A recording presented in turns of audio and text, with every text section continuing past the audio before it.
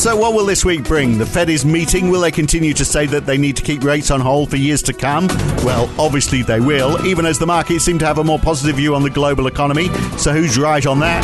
Well, we can start by looking at the PMIs from Friday. They looked okay. And we have US and Eurozone GDP later in the week, plus Australian CPI. And we'll ask the question this morning, are shares rising too quickly? It's Monday, the 26th of April, 2021. It's the morning call from NAB. Good morning. And US equities were on the rise at the end of the week. The Nasdaq leading the charge on Friday, up 1.4%, over 1% for the S&P and 0.7% for the Dow. Whereas a very different story in Europe with the FTSE 100 flat, the DAX down 0.3%. Pretty mixed in Asia. The ASX 200 inched ever so slightly forward on the day.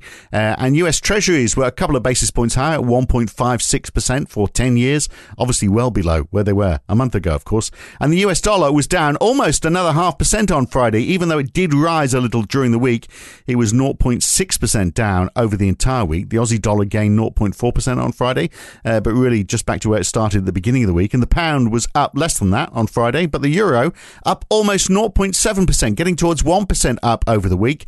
And oil, another 1% added to Brent and WTI on Friday, but both down a bit over the entire week. So what does this week have in store for us? Well, let's talk to Tapas Strickland, Director Economics for Markets at NAB in Sydney. Tapas, is there a danger, looking at these equities, that stocks are going too far? I mean, we're seeing growth signs in the economy, but let's remember, where we're coming from. Is there a fear of missing out going on here, which is pushing prices higher? Good morning, Phil. Yeah, it has been an unusual week for equities. They did rise by 1.1% on Friday in the US, but when you look over the entire week, the S&P 500 was broadly unchanged, just down 0.1%. So on net, not too much really happened last week, and that came despite better than expected earnings across a lot of the firms that did report. And this week we get, I think, about 1/3 of all S&P 500 companies reporting, including the big tech names. So it's going to be a very big week for earnings, and that will be very important in terms of the outlook for the S&P 500. In terms of whether people have this FOMO of missing out, I think you are definitely seeing that in alternative assets. So things such as cryptocurrencies.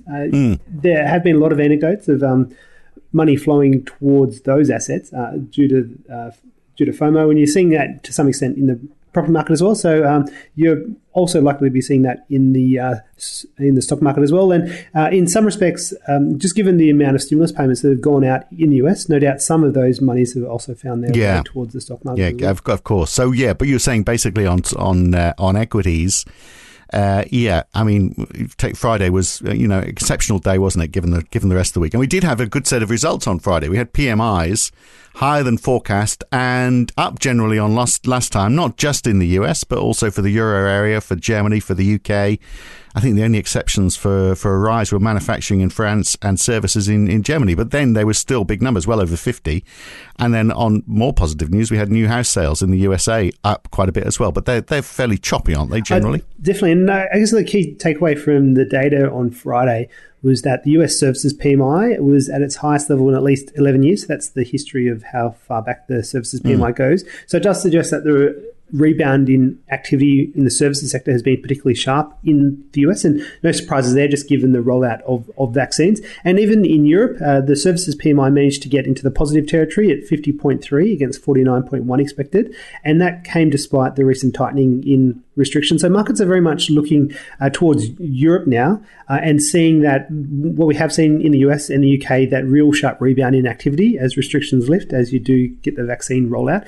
Then in the coming months, as Europe starts rolling out its vaccine more aggressively, and I think Pfizer said they're going to be rolling out 250 million doses to Europe in Q2, then that should also see restrictions starting to ease in Europe and a very sharp rebound in activity occurring there as well. So the numbers are so strong. If things are looking so good and we're sort of back on the reflation trade, why is the NASDAQ leading more than other indices on Friday? Or am I just taking a snapshot of a day and trying to draw too much from it? I think that's right. And I think it's a combination of two things. So definitely the cyclicals have rallied quite sharply, particularly in the US.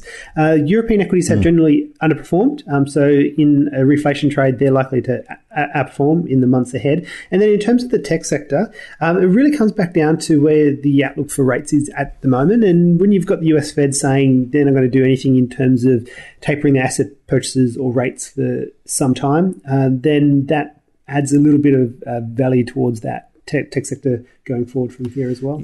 Yeah. How long can they carry on with that line, though? I mean, we've got much less volatility. With bonds are moving less, shares back on the rise, as we've just been discussing, and yet here we have the numbers are looking positive, and yet here we have the Fed this week will no doubt be pushing again that things still need to be managed. It's going to be harder for them to push that line, isn't it? If we keep on looking at this data, we see things are less erratic.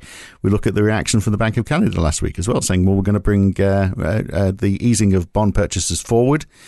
And probably rate rises as well. Can the Fed, in all seriousness, be accepted for pushing ahead with this line, or no, it's going to take years? I think they can push ahead with that sentiment for another couple of months, but then as the unemployment rate continues to fall and continues to fall quite sharply, then I think markets will start questioning that line from here. So for the meeting this week on Tuesday, Wednesday, we don't expect any change in Fed guidance, though we expect Chair Powell to acknowledge the rapid rebound we have seen in the US economy to date. And some in the market are now looking to the August Jackson Hole Symposium as the likely date as when Chair Powell will talk about tapering asset purchases.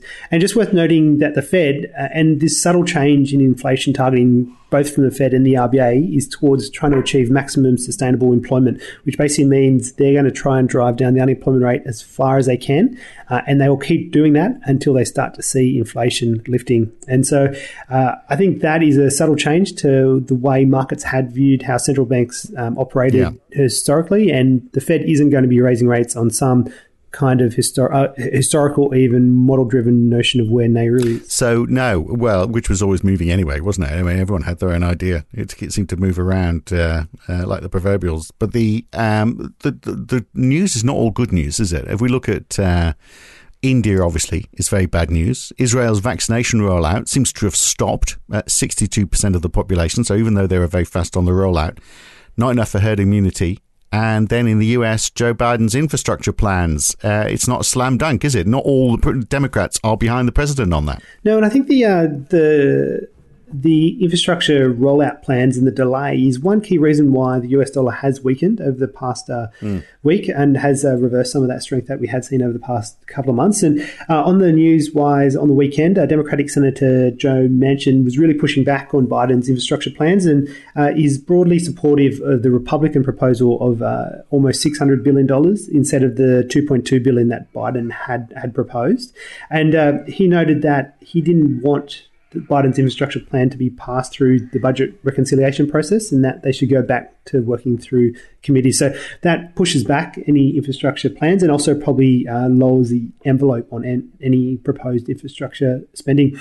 It's just worth noting Biden is giving a speech on Wednesday, so we may hear a little bit more about his pushback in terms of the infrastructure and also his second plan as well. Yeah, and the story which is on the front page of the AFR this morning, at least it's on the website anyway. Actually, I haven't seen the front page of the AFR yet, but it's on the website saying that talk about this potential US border carbon adjustment scheme. So basically, forcing cuts on emissions or face levies, and Australia's going to be a front and centre target on that, isn't it? It does look like the US is following Europe in terms of that, and that will be quite important in terms of driving a lot of the climate change agenda for countries that haven't necessarily progressed as quickly as towards that target. So I'd imagine that would put more pressure for Australia in terms of delivering on its climate commitments there. Right.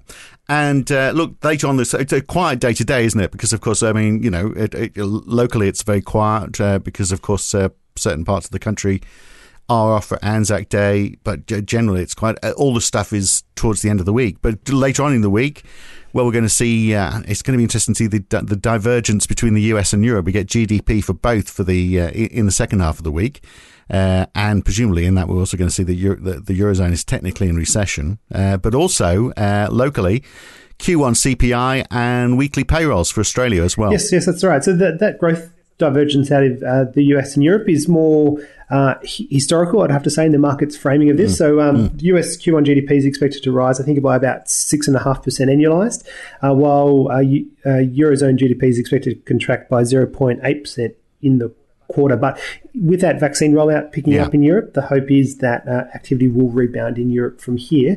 In terms of the Australian calendar, the most focus is going to be on Q1 CPI on Wednesday, and a lot of focus there in terms of the housing components and whether rents are starting to rise in Australia again, and whether the cost of new dwellings is starting to rise, just given the amount of activity on the back of the home builder stimulus there.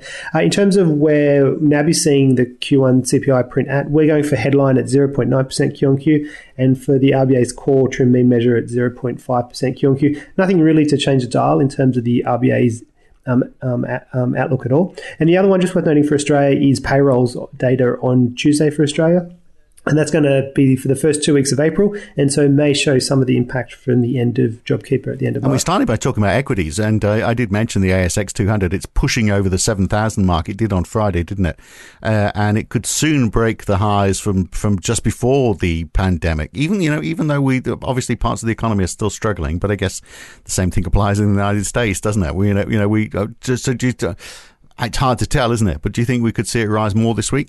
Well, I think it would be very much dependent on the US earnings season. Yes. So I think about 1/3 of US S&P 500 companies are reporting. So that positive sentiment, if they all do beat and give pretty good guidance, could also see the sentiment lift in Australia as well. Right. And finally, today, as I said, fairly quiet, but we do get German IFO business climate numbers out this evening. We get the leading index for Japan for February and durable goods orders for the US tonight. So there's a few numbers around. Yes. And the German IFO should broadly reflect what was in the German PMI on Friday, and that being ongoing strength in manufacturing and some easing in the pace of services, just given that tightening in virus restrictions. But I think the expectations component of that survey should be very positive, just given the pickup in the vaccine rollout in Europe so far. All right, very good. We'll leave it there for now. Great to talk, Tapas. Great. Thanks, Phil. And that's it for this morning. I'm Phil Dobbie for NAB. Back again tomorrow. Ray Yattrell's going to join me tomorrow morning. Have a great day. See you Tuesday morning.